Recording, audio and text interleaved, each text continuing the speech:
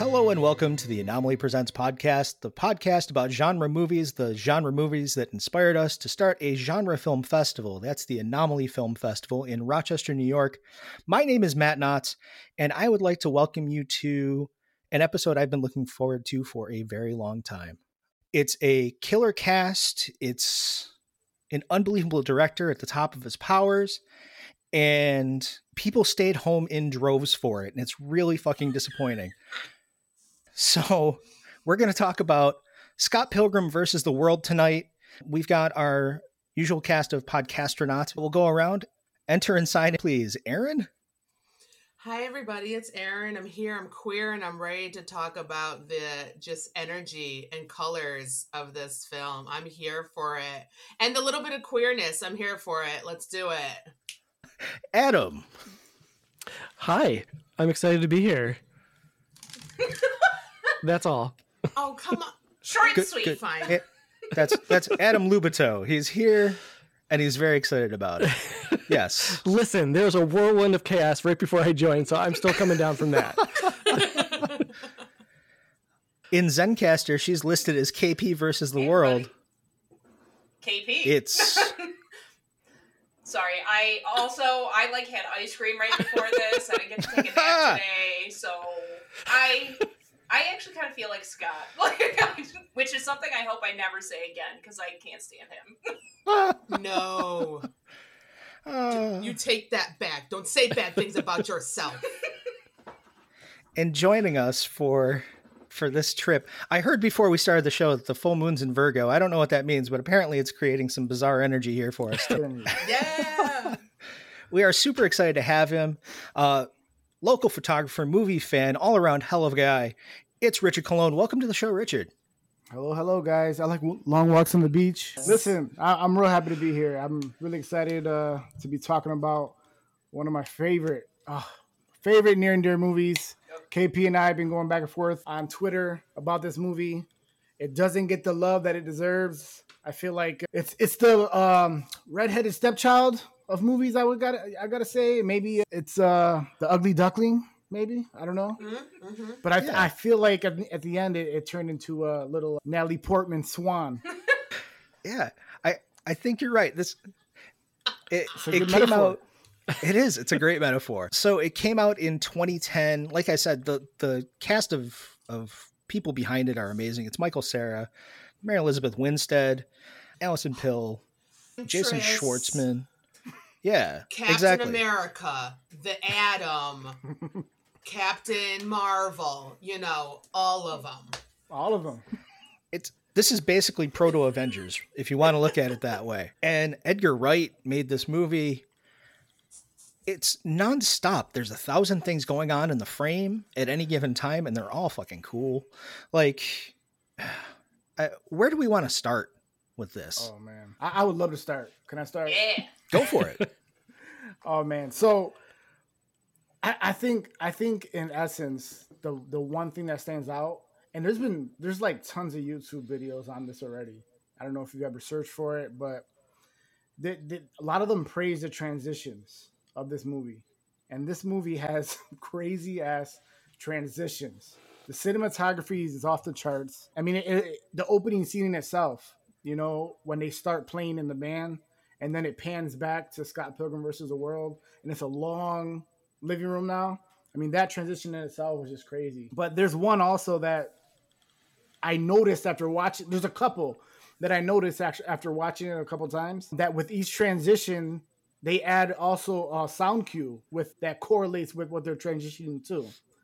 So, for example, there was this scene where I think Scott was picking up knives from school, and before that, it transitioned. And actually, I think, before it transitioned to the school where the bells went off really quick with the transition. So, there's a lot of other times where they're transitioning and they use like sound cues, which is pretty cool. But just that whole movie in itself, like it just had some type of vibrance to it, where like there was always something going on and it's fast paced, quick going. And if you blinked or if you fell asleep or just went somewhere, you definitely not know what's going on. as my ADD was here, my ADHD, my hyperactive in there. Like, it was never bored. Like, I was constantly engaged visually and with the sounds and the typography on here, out of control. Yeah, there are so many little details and stuff to get wrapped up in. We were watching it last night when Scott goes into to pee. Yeah. And the pee bar pops up. Yes. I don't know if y'all noticed, it's reflected in the mirror. It is. Right. Yeah. Yeah. Like that stuff. Or, you know, when Scott and Ramona are having that first conversation on the streetcar. And if you watch the street lights behind them, he's got it filtered so they look like hearts. Mm-hmm. Have you noticed that? And then, did not you know, clock that. Yeah. And then later on, when everything's going south, he's back on that streetcar by himself. And all those filters went from hearts to X's. Mm-hmm. It's Scott Is wild. so extra. Wow. I have seen this film how many times? Scott is so extra. Like, Yeah. Scott He gets really on my is. nerves. Well, so, what I was saying before this, like before we started, Scott is the epitome of 2000s. yeah, just and they picked Michael Cera, and it was like, you know, perfect kind of casting because he's got like those kind of, he seems unassuming, he's just got those big brown eyes, but like he has the potential to be like the world's biggest jerk. Yeah. He does. It's the amazing thing about Scott is that he really is the worst person in the world. The worst. He is. And I feel like that is one of the reasons that my partner Matt and I differ on this movie, is because Matt can't get over that watching this movie. He's like, I can't stand Scott, and so he can't stand the movie. He's like, he's a jerk. Why do I want to watch a movie about him? And I feel like at one hand I get that, but I don't know, it works for me. I like his arc over the course of the movie because I feel like that's what it's all about. But I can definitely see Scott wearing on people. Over time, Yeah. for sure. Yeah. You can see it painted on Kim Pine's face most of the time. It's just, she's been hanging out with that kid since high school. They dated, and she just has no tolerance for any of it. Like what? Yeah, and her face is reflective of Matt's. Yeah. Whenever we watch this movie. Kim is probably like it. You know what I mean? She just gets it because when she's just, they're all just so mean to each other, and I sometimes don't think that the movie gets that completely, like the graphic novel does. But they are all rude to each other constantly. I don't think any single one of them likes anyone else in their friend group at all. So, but Kim for me just gets it perfectly when she's just like, "You're the scum of the earth." Oh no, you're the salt of the earth. Like she just doesn't pull any punches. She's just disgusted by him. There does seem to be a lot of pent up resentments in this friend circle. Oh man, for sure. I think Aubrey Plaza's character is the worst character. Is she playing herself? Is she playing herself? She's kind of playing the Aubrey Plaza character, yes. As always, Aubrey Plaza She's as legit herself. playing herself. Like, yeah, Scott gets on my goddamn last nerve in this film, and I'm just, but like when I first watched it, I was talking to my sister. I was like, does this get better? Because I don't like this guy. And my sister's like, there's an arc. Wait for the arc to happen, like growth. It's all about the growth. And I was like, okay, so I have to wait for the growth, because waiting for the growth the first time was like, I don't like his voice or his mannerisms or like how he interacts with knives makes me want to like throw him out a bus window. But like, you know, I get it now. I mean, there's a little, like very little. There's a reason everybody hangs out with him. You know, like there's a little bit of charm there, but like, I was gonna say where Donde. There you go. I got there. Here's maybe it's my lived experience that I've known a bunch of bass players that are like that dude. So that's just how it goes with a lot of like those alternative punk rock bass players. That's just those dudes, So you know, charmless and asshole like that. And multiple girlfriends at the same time, you know. I mean, yeah. Well, I think what's funny about Scott, I guess, in a way, is that he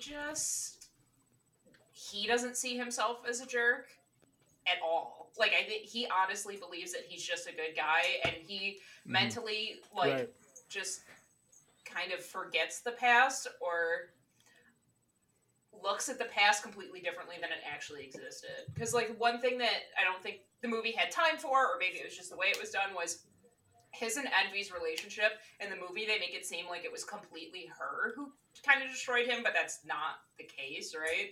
They, like, Envy, I think, says, like, in the graphic novel, like, you don't remember that we were fighting collectively when we broke up. So he just chooses to ignore those parts about himself, which is just Nega Scott, who, you know, he's like, I can't beat that guy. It's because he's usually running from him. Until he finally realizes, like, I can be a better person if I just face who I was. Yeah. I think that's... Yeah. Oh, go ahead, Aaron.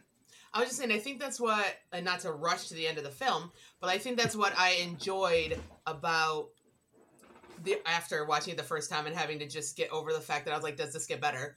Him coming to the fact that Ramona is always running away, right? To appears to be always running away to kind of find herself.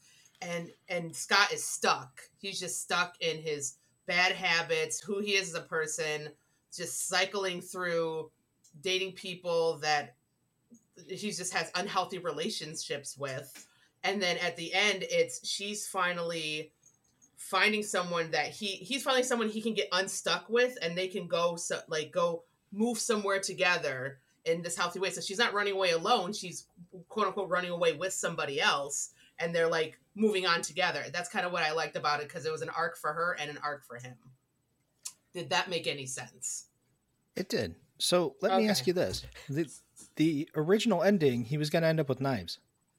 No, she's 17. I don't like that the movie did that. I don't like that the movie made her to be like his other. I mean, like, yes, in his mind, she's kind of the other option, right? Because she is the safe. But like, I think personally, her arc should be, I don't need you. Like, we went through the heartbreak, but the movie is moving things faster. The movie moves things at a much faster timeline than you have time for in the book. Because, like, in the book, I think it takes, like, almost everything's happening over the span of a year or so. So she's able to kind of come to grips with, like, oh, he cheated on me. Mm-hmm. Oh, okay, like, I still love him. It was her fault. And then her realizing, no, it was him, and just coming to that conclusion on her own. Like, this chapter of my life is over. He'll always be important to me, and I'm able to move on. And I don't think the movie didn't let her do that. It would have had to be much longer. If this had been a Scott Pilgrim cinematic universe where they made all of the books into individual movies, yeah. But as we learned, that wasn't going to happen, unfortunately. I mean, in the end, they both should have just left his ass. But I mean, like... it's so funny that you say that, because I was looking... Wallace wouldn't have him. Fanfic corner real quick, because there wasn't much in there, but literally the top relationship was Scott and Wallace. Yes. Oh, shit. That's surprising. I mean... Yeah. I want more Wallace. I wanted more Wallace. I wish he had like a side mission, or like maybe they can do like a spin-off movie of Wallace. You know, that would have been pretty cool. So yeah, I'd be down for that.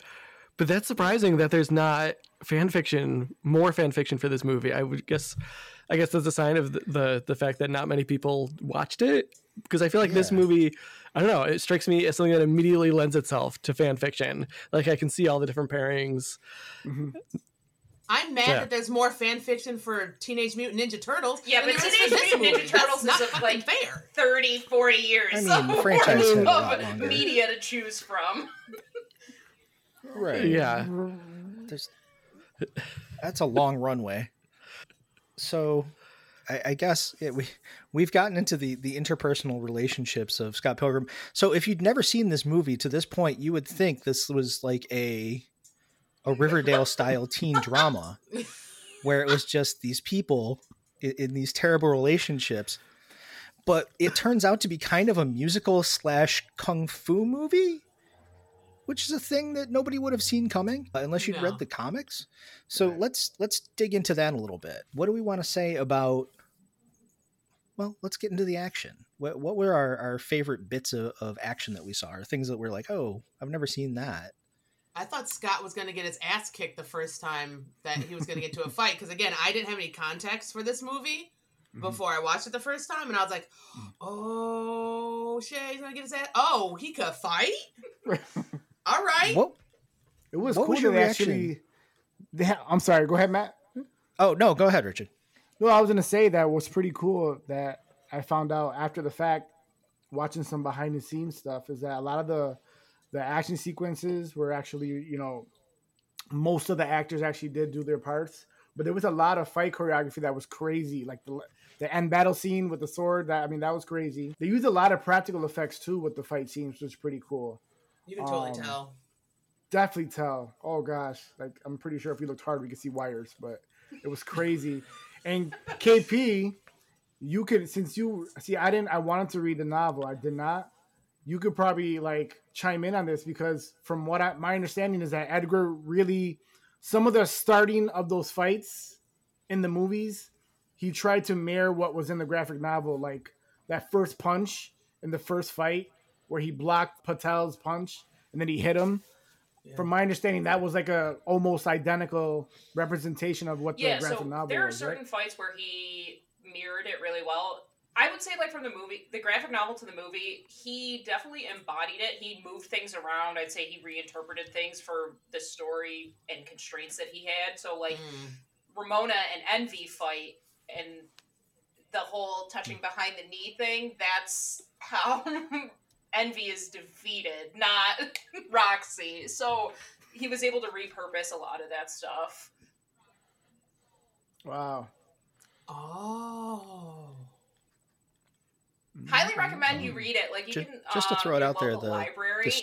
It's well worth checking out. And to KP's point, the amount of growth that actually happens in those books, you're kind of on the rocket train to seeing Scott evolve. I mean, in the book, Scott ends up like going out and getting a job and like takes responsibility for himself, and it's not just like this. It feels like all in 2 weeks. This probably would have been good as maybe a Netflix series, actually, if you think about it. That probably would have been better to actually expand everybody's character arc, because I feel like Knives' big part of the movie was her just changing her hair up. Yeah. I mean, that was her arc. Then at the end being like, bye, like, right. I'm not for you. The best part was like, no, go be with her. Like, I like that she made that decision. Was like, Scott, go be with her. Like, get the fuck out. In short, in her Knives way, she said, fuck you, Scott, move, go, bye. See, I want to come back a year and a half from now and see what Knives' band sounds like, because it's going to kick ass. Like, are they in a band together? Question, so KP or Matt, in the actual graphic novel, he plays the Atom, doesn't he? Is that the correct character I'm thinking of? Who are you thinking of? Yep. Her Ramona's ex-boyfriend that is playing with Roth? Envy. Brandon Roth? The guy that played Superman also.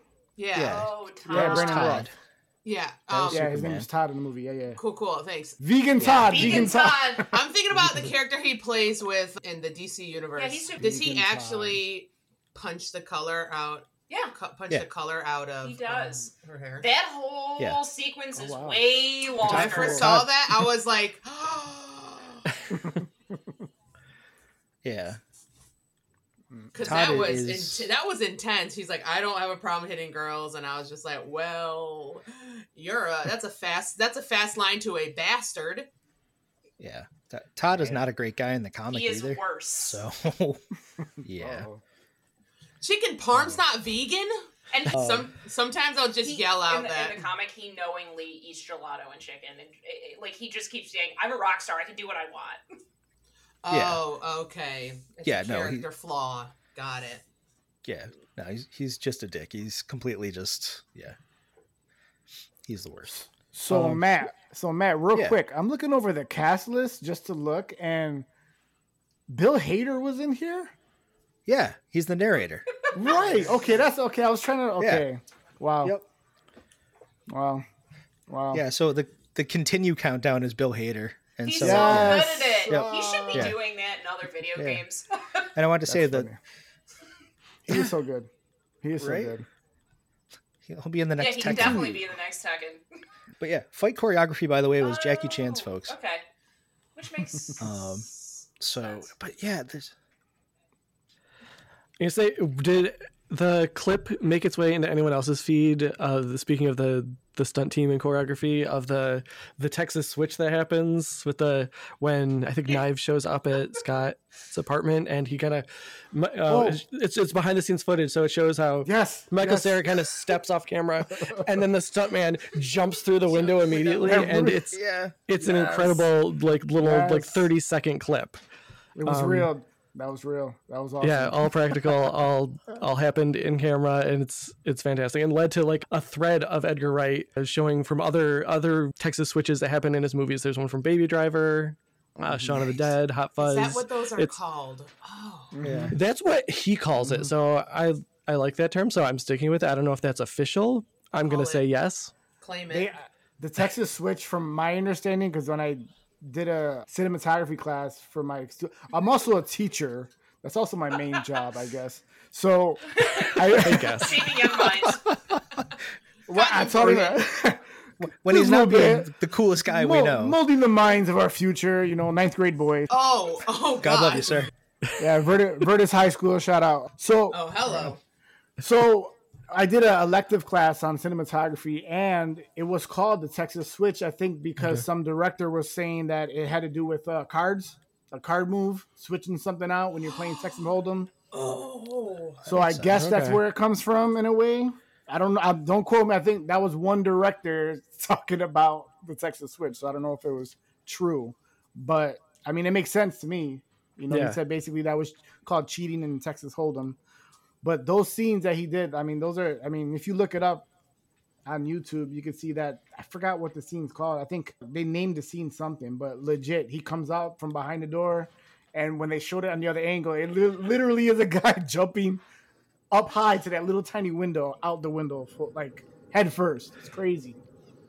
Yeah, it's phenomenal. Yeah, if you search Edgar Wright and Texas Switch on Twitter, you can find the whole thread from all his movies. It's impressive. He's all good with stuff like that. That's why the film also feels pretty dope, is because you, like we were talking about before, Richard, was you can feel the practical effects. Mm-hmm. Yeah. Yeah, and for sure. Even though it's just this very video game film, it feels when the video game elements are even happening, or the very unreal elements are happening, they still feel like they're really happening, and that it's not so not a lot of computer. You don't see the lines as much, so yeah. Right.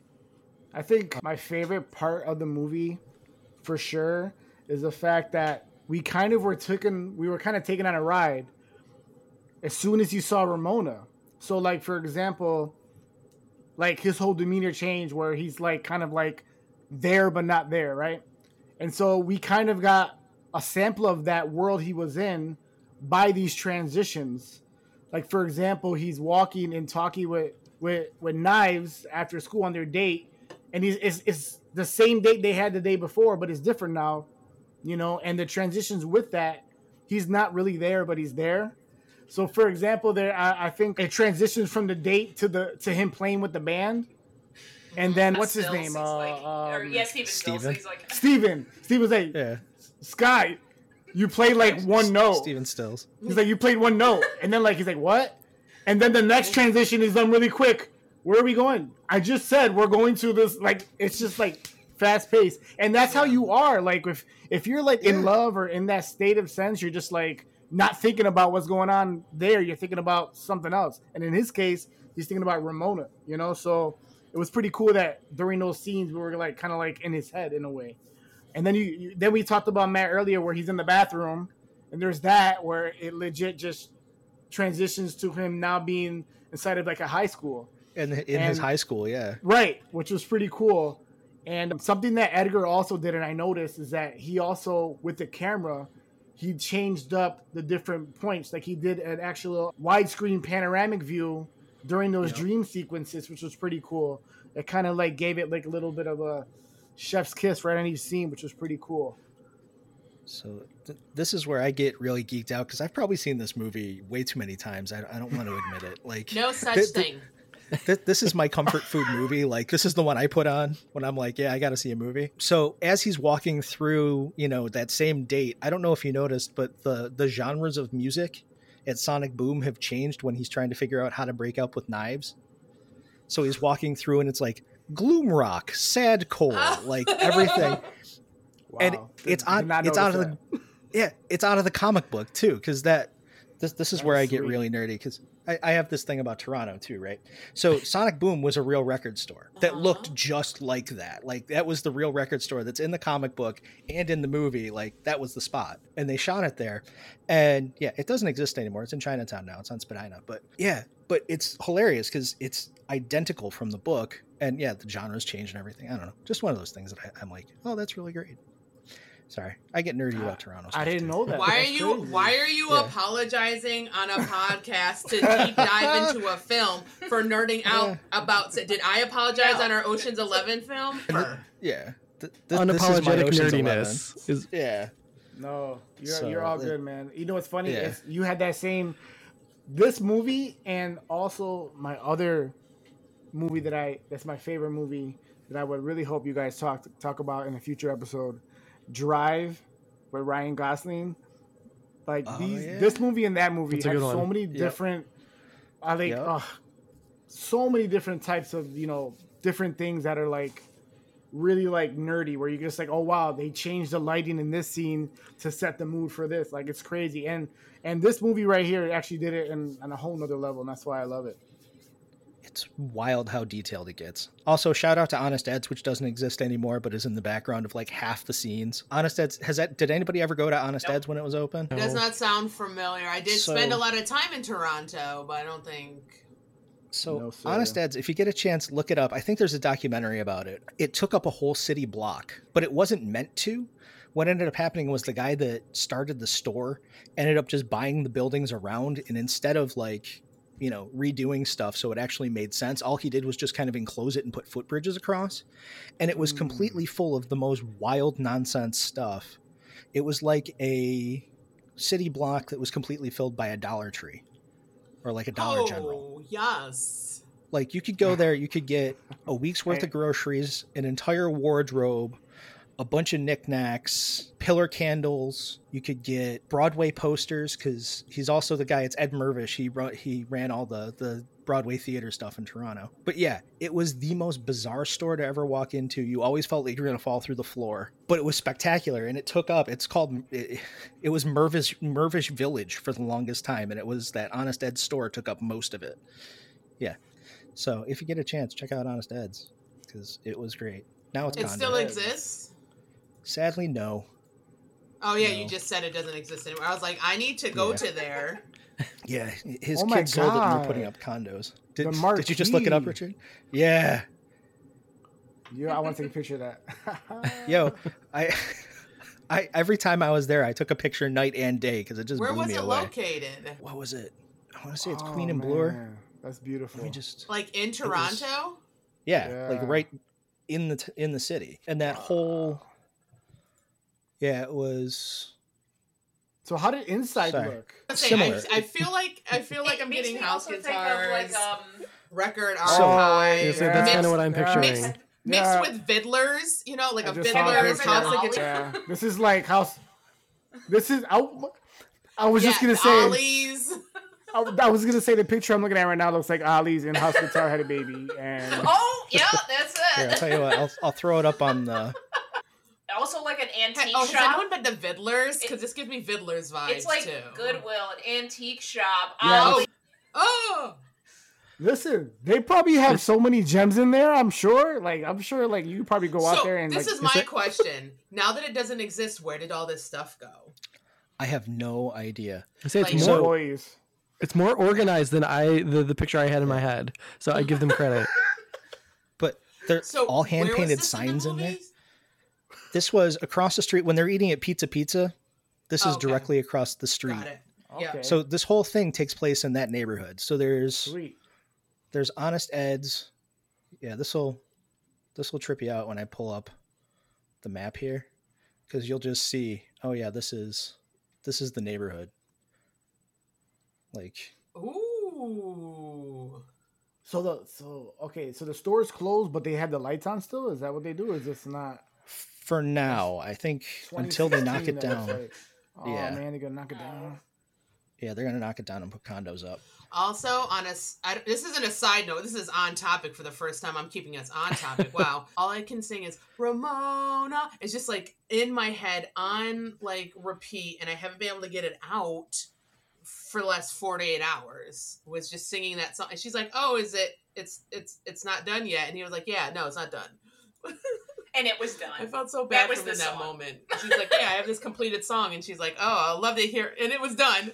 That was a song, and she's like, "I'd love to hear it when it's done." Ooh, ouch. One of the reasons why I think I love this movie. So it's inspired by video games, but it's a comic, and Edgar Wright is able to incorporate all of those feelings, right? So last thing we talked about was like Birds of Prey, inspired by a comic, is able to get those vibes. But here are two other movies that I think do that excellently.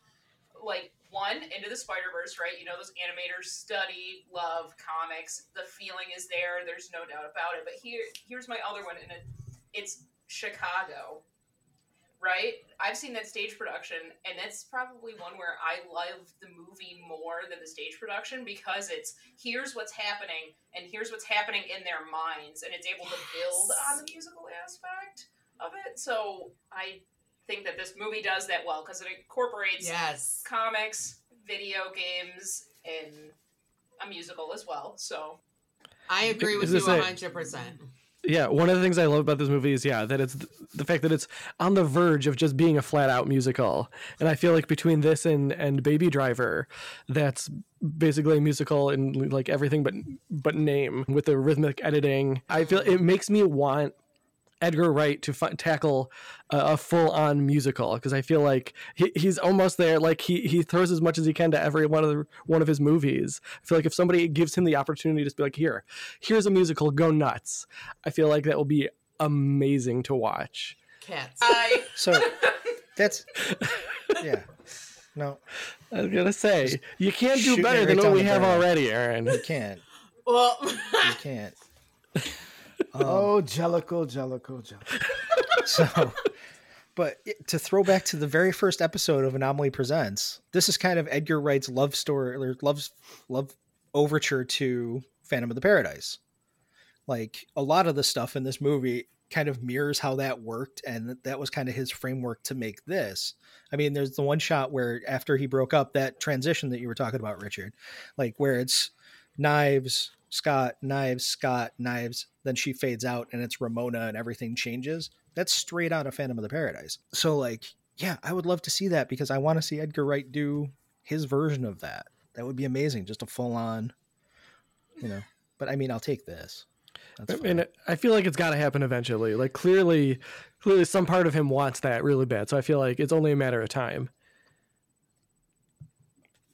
Little Mermaid. Sure. No, that's already happening. Shit. Okay, never mind. Yeah.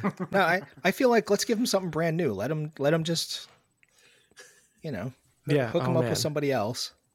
How about a Wallace musical? Come on. This might be the move. Listen, I'd be on board with that. I would 100% be on board with that. Because he's like, when he was like, I need you to just stay somewhere else for tonight, a week, a year. I was like, tell him how it is, Wallace. Let him know. How about I saw Kieran, right? Kieran Culkin. I saw him in a commercial. I think they have it with Paul Giamatti or whatever. And I'm like, that's Wallace. I'm calling him Wallace now. He is so good in that. Forever. I was just going to say, Succession, he's phenomenal. You're too good for him. Leave him. Grabs knives by the lapels. Right. He was not. Wallace was not lying to knives. He was not lying. Him coming in drunk, some smacking Sixth Scott in the Sense face shit with where the he's just like, keys. leave. He's hot. Yeah, it's so good. Yeah. Oh yeah. Can I tell you how many times I tried to perfect that like slap the forearm toss thing, because it was like the coolest thing I'd ever seen. Yeah. I always wanted to do that. I don't get how people do, like, because do you have? I guess you have to throw at the same time, because I kept Yeah, trying to you just hit bring it up and just stop your. Yeah. I thought it pops out of your hand. So I'm like smacking my hand, and I'm like, oh, that doesn't leverage the keys out of your hand. You still have to give it a pop. Yeah. Isn't that sign for like up yours too without no keys? Like throw these keys up yours is what we're trying to do. Yeah, 100%. Because he hits him in the face with them too. That's full on what that meant. Yes, for sure. Guess who's drunk? My third favorite part of this film is when Wallace steals the sister's boyfriend. Oh yeah, poor Stacy. Not literally, when she said not again, I was like, apparently you got to stay ready, girl, because Wallace just be coming up snatching your men. You were not prepared. Seems like a hazard. Just Anna Kendrick in the movie for 2 seconds. Why? Because she's there. It's amazing. The cast is just, it blows my mind. 11 years later, if you tried to get them all in the room, could you imagine what that would cost? They did a KP. Remember I shared with you? They did a table. And Chris Evans even didn't he shave his facial hair cool. like Lucas Lee just for that? That was pretty. I like when actors do that. I think that's pretty cool. Directors get them all back together, do a table read, and it was legit. It was like an hour and some change. It was the whole movie. It was pretty cool. Oh wow! Because I feel like it's one of the best of those Zoom table reads that I saw. Like they did a good job with that. Right. They got out of character a couple times too, which is pretty funny. It was good. It was good. I loved the entire top to bottom. Was it Chris? Is that who Captain America Evans, was? Yep. Chris Evans, yeah. Lucas Lee. But what was his character's name? Lucas Lee. Okay. Lucas Lee. I was like Chris Lee. I was combining the names. That entire section is hilarious. Like he plays a dick, a confident asshole dick, so incredibly well. And like that's America's ass still, and like that entire fight scene and the choreography, and then him like goading him down to die at the bottom of the stairs, and then he's like, "Oh shit, I can't get those coins." Was just like I fucking love that entire part. They even gave him permanent evil eyebrows, which is pretty awesome. Yeah. So that we know for sure, yes, he is the bad guy. Edgar Wright told Chris Evans to basically study Steven Seagal. Yes, I remember. It's so perfect. Mm-hmm. So he did give him Steven Seagal eyebrows too. Then, if you look at it, yeah, it's full on mid-period Seagal, where it's that bad, like half whispered bad one-liners. Oh my god, that makes the so first much... click you hear is the phone hanging up. The next one will be my gun. Like what? It's terrible. I mean, it was also an insane fight scene, also with all his lookalikes, his stunt doubles. That fight scene, and like I said, the one at the end with Gideon's guys too were pretty sweet. I mean, it's just crazy, and a lot of one shots too. If you look at it too, one takes, really long fighting scenes where like if they mess up, I mean they got to do it again for a while. Good stuff. Edgar Wright, that's his thing, man. He'll just cut together a thing that will go on forever. He'll take that shot as long as he possibly can, and have as much going on as possible in it. Man's amazing. I'm still obsessed about things flipping and like when things turn into coins and he just that sound is just so beautiful. It's so ASMR for me. Like, and the dropping of the coins and then it being very just video game, that whole entire thing, and how everyone just accepts that. Oh yeah, someone just died and turned into fucking coins. Like this is the world that we live in. He's sprinkled in so many different things, you know? The Zelda theme in the background when he was like in love, which is pretty sweet. Yep. I mean, it's pretty awesome. Did I read a thing where he had to reach out to, was it Miyamoto to get the music, or he reached out to Nintendo in general? I know. I don't remember who he talked to, but they weren't going to get the Zelda music until he talked to whoever at Nintendo and told them what they were doing, and that's when they finally got the rights for it. Well, it was genius. It was genius. I don't think they had to do quite as much for Seinfeld, but I thought that was kind of great too. I forgot about. See, I totally forgot about that. These sound transitions, man. I'm telling you. That was with the transition also, and then they did the laugh track in the background too. Oh god. Yeah. Yeah, and then Wallace shuts off the laugh track when he shuts off the stove. I don't know if you noticed that. Yeah. Yeah, click, and the whole thing stops. It's great. So, Adam, I'm going to call you out specifically because you and I shared an experience around Scott Pilgrim in 2010. We happened to be at Comic-Con the Scott Pilgrim year, and the entire city of San Diego was taken over by Scott Pilgrim. Stop it. Everything. There was a 300-foot by 300-foot banner on the side of a hotel. There was a food truck serving garlic bread. You say there was like a whole like Scott Pilgrim experience somewhere, wasn't there? Like with T-shirts and stuff. Yeah, there was like a Scott Pilgrim. Yeah, like you could get screen printed T-shirts, and the cast was there signing, and you could play video games, and the whole thing, and like you felt like it was going to be the biggest movie in the world. I feel like that's also a common Comic-Con thing. Like you can't tell from inside what's actually going to be big outside of that, bubble. Exactly. And Adam and I, along with, Matt and my wife Kara, got to see Scott Pilgrim at Comic-Con, and it was amazing. And that shot where, the band starts and it pulls back, you could feel the whole theater go, oh shit. Like everybody knew there was something coming. Yeah. And then we all got home. I feel like my favorite part of the experience was the lead up going to that screening, because they gave out tickets to the crowd at the panel, and we initially didn't get tickets, or it was sold, or we thought we couldn't get in because we didn't get like whatever passes they gave out. And then at the last minute we heard there was still space, so we like booked it through crowds of people down city blocks to get there, only to find Edgar Wright himself standing outside the theater waving people in like, come see my movie, which was just surreal. Yeah. So we're on a corner outside of the Balboa Mall in San Diego, and there's Edgar Wright, all 5'4" of him. I heard standing on the corner. Yeah. He's like, hey, do you want to come see my movie? They're like, yes, we do. It was just so sweet and pure. Yeah. He's just like, hey, come on in. Yeah. Make sure you grab some popcorn and some water on your way in. So then we went and saw the movie, and it killed. Like it was, that's why we're sitting here 10 years later. But then the movie ended, and then Metric played 3 or 4 songs afterward. Yeah. It was top tier Comic-Con experiences. A wild experience. Wow. So we were like, oh shit, Scott Pilgrim is going to be the thing. Like this is going to be, the moment where, Edgar Wright becomes the world's biggest director. And then it came out on Blu-ray. On paper though, like the amount of people in this movie, you're like, what? There's so many people in here. And it's like, oh man, I can't, baffles me. Go ahead. I'm sorry. No, you're fine. I was just going to say that I feel like that set it up for people to discover it later. And I feel like that's given the movie such legs. Like, I feel like once it came out, like it came out and people didn't really see it, but then people started discovering it, people started talking about it. And I feel like that hasn't died down since. Like, I always feel like people are newly discovering it and bringing it up again. And so it's kind of always percolating in like the conversation online, at least.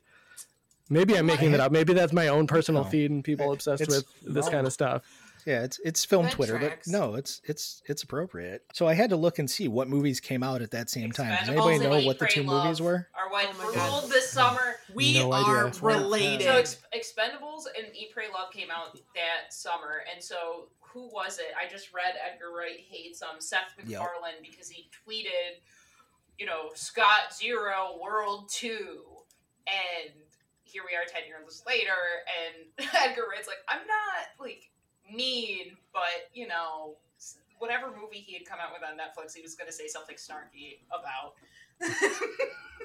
So he hates Seth MacFarlane.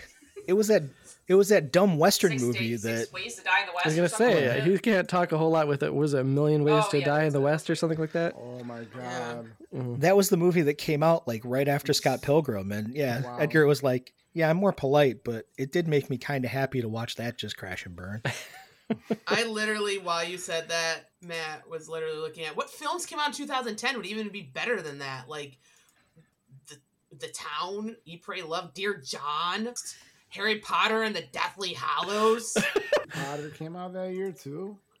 Oh my god. Inception, The Reef. Okay, Inception was pretty. But it's like you gotta look at was it that Inception? year, I'm sure we'll that, circle back that on summer one day. blockbuster is what you gotta look at, right? Leap year. Right. Oh, it was the summer. I was just Googling 2010 movies. I just really didn't. I was looking for that, what it was up against. That's too, I wasn't that smart. I was just wanting to complain about movies in general. people forget how excited everybody was about the Expendables. Right. And I don't know. They made like 4 of those things. Which I have yet to see an Expendables movie. Right. I actually only saw one, and that was it. Yeah, the first one, I think Steve Austin was in, right? That was the only one I cared about. I actually don't even remember. But yeah, I think he was one of the henchmen.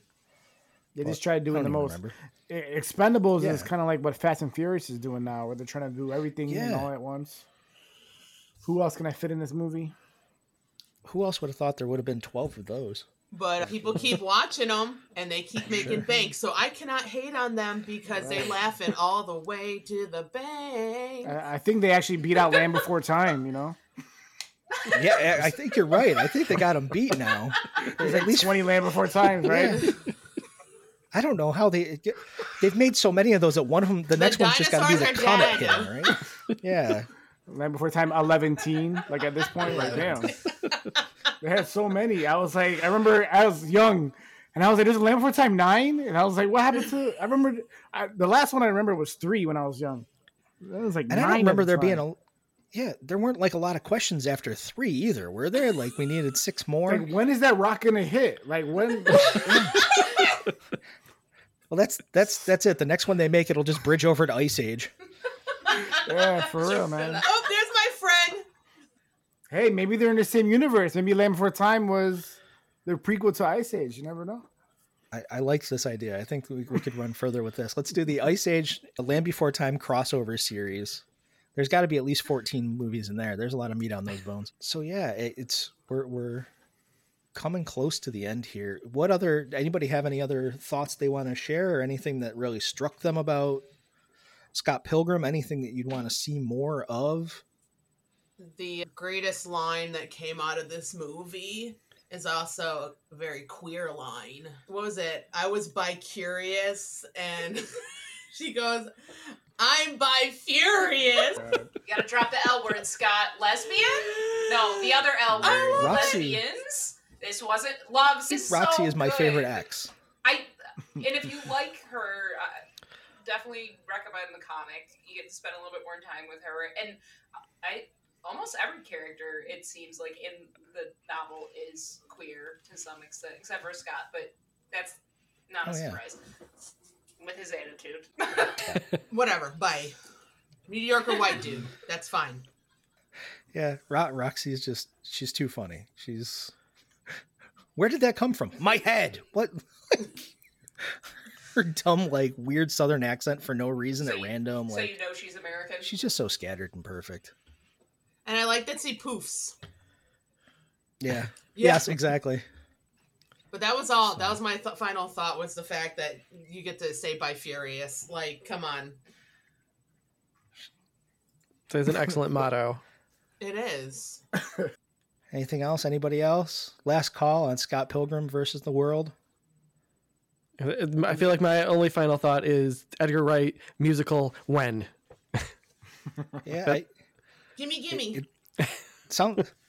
Maybe it's next. It sounds like he's trying his hand at it like a giallo now. So maybe we'll see if musical is next. So fingers crossed. Yeah, I'm in for it. All right. Well, I think that just about brings us to the end here. We're all out of quarters. No more continues. I feel like we're missing out on the video game sound effects in this podcast. Add them in post, Matt. I was going to say, they'll come in later. I've got like a full week to edit this, so I'm good. Like, we got this. Post. We'll do it live. Anyway. So thank you very much for listening to another episode of Anomaly Presents. Thank you very much to Richard for joining us. Richard, anything here? We'll be real cheesy about it. Do you want to plug anything? Do you want to give out your Twitter handle, your Instagram, any of your socials? Yeah, sure. You can find me at Instagram.com/Richard_B_Cologne. And also Twitter, I'm at Richard. I think it's Richard Cologne _. Yeah, I take a lot of photos of Rochester, New York. No, I'm at Richard B. Cologne. I take a lot of photos of Rochester. I'm an educator in the city of Rochester. I love movies. And again, thank you guys for having me. Thanks for coming. You're one of my favorite people to follow on. I'm going to say an excellent follow on social. Yeah. Recommended. The photography is great. Thank you. So thank you. Appreciate it. Thank you. And now we'll get into the filthy bit of commerce at the end of the show here. As I mentioned at the top, we're a podcast that talks about genre movies because we have a genre film festival. We have our third one coming up. It's our third year, November 4th through 7th, 2021. Always around my birthday. I love it. We actually planned that specifically for your birthday and for Sure Megan's. It's all for you. On November 15th, it was the first year. It was pretty sweet. Yeah.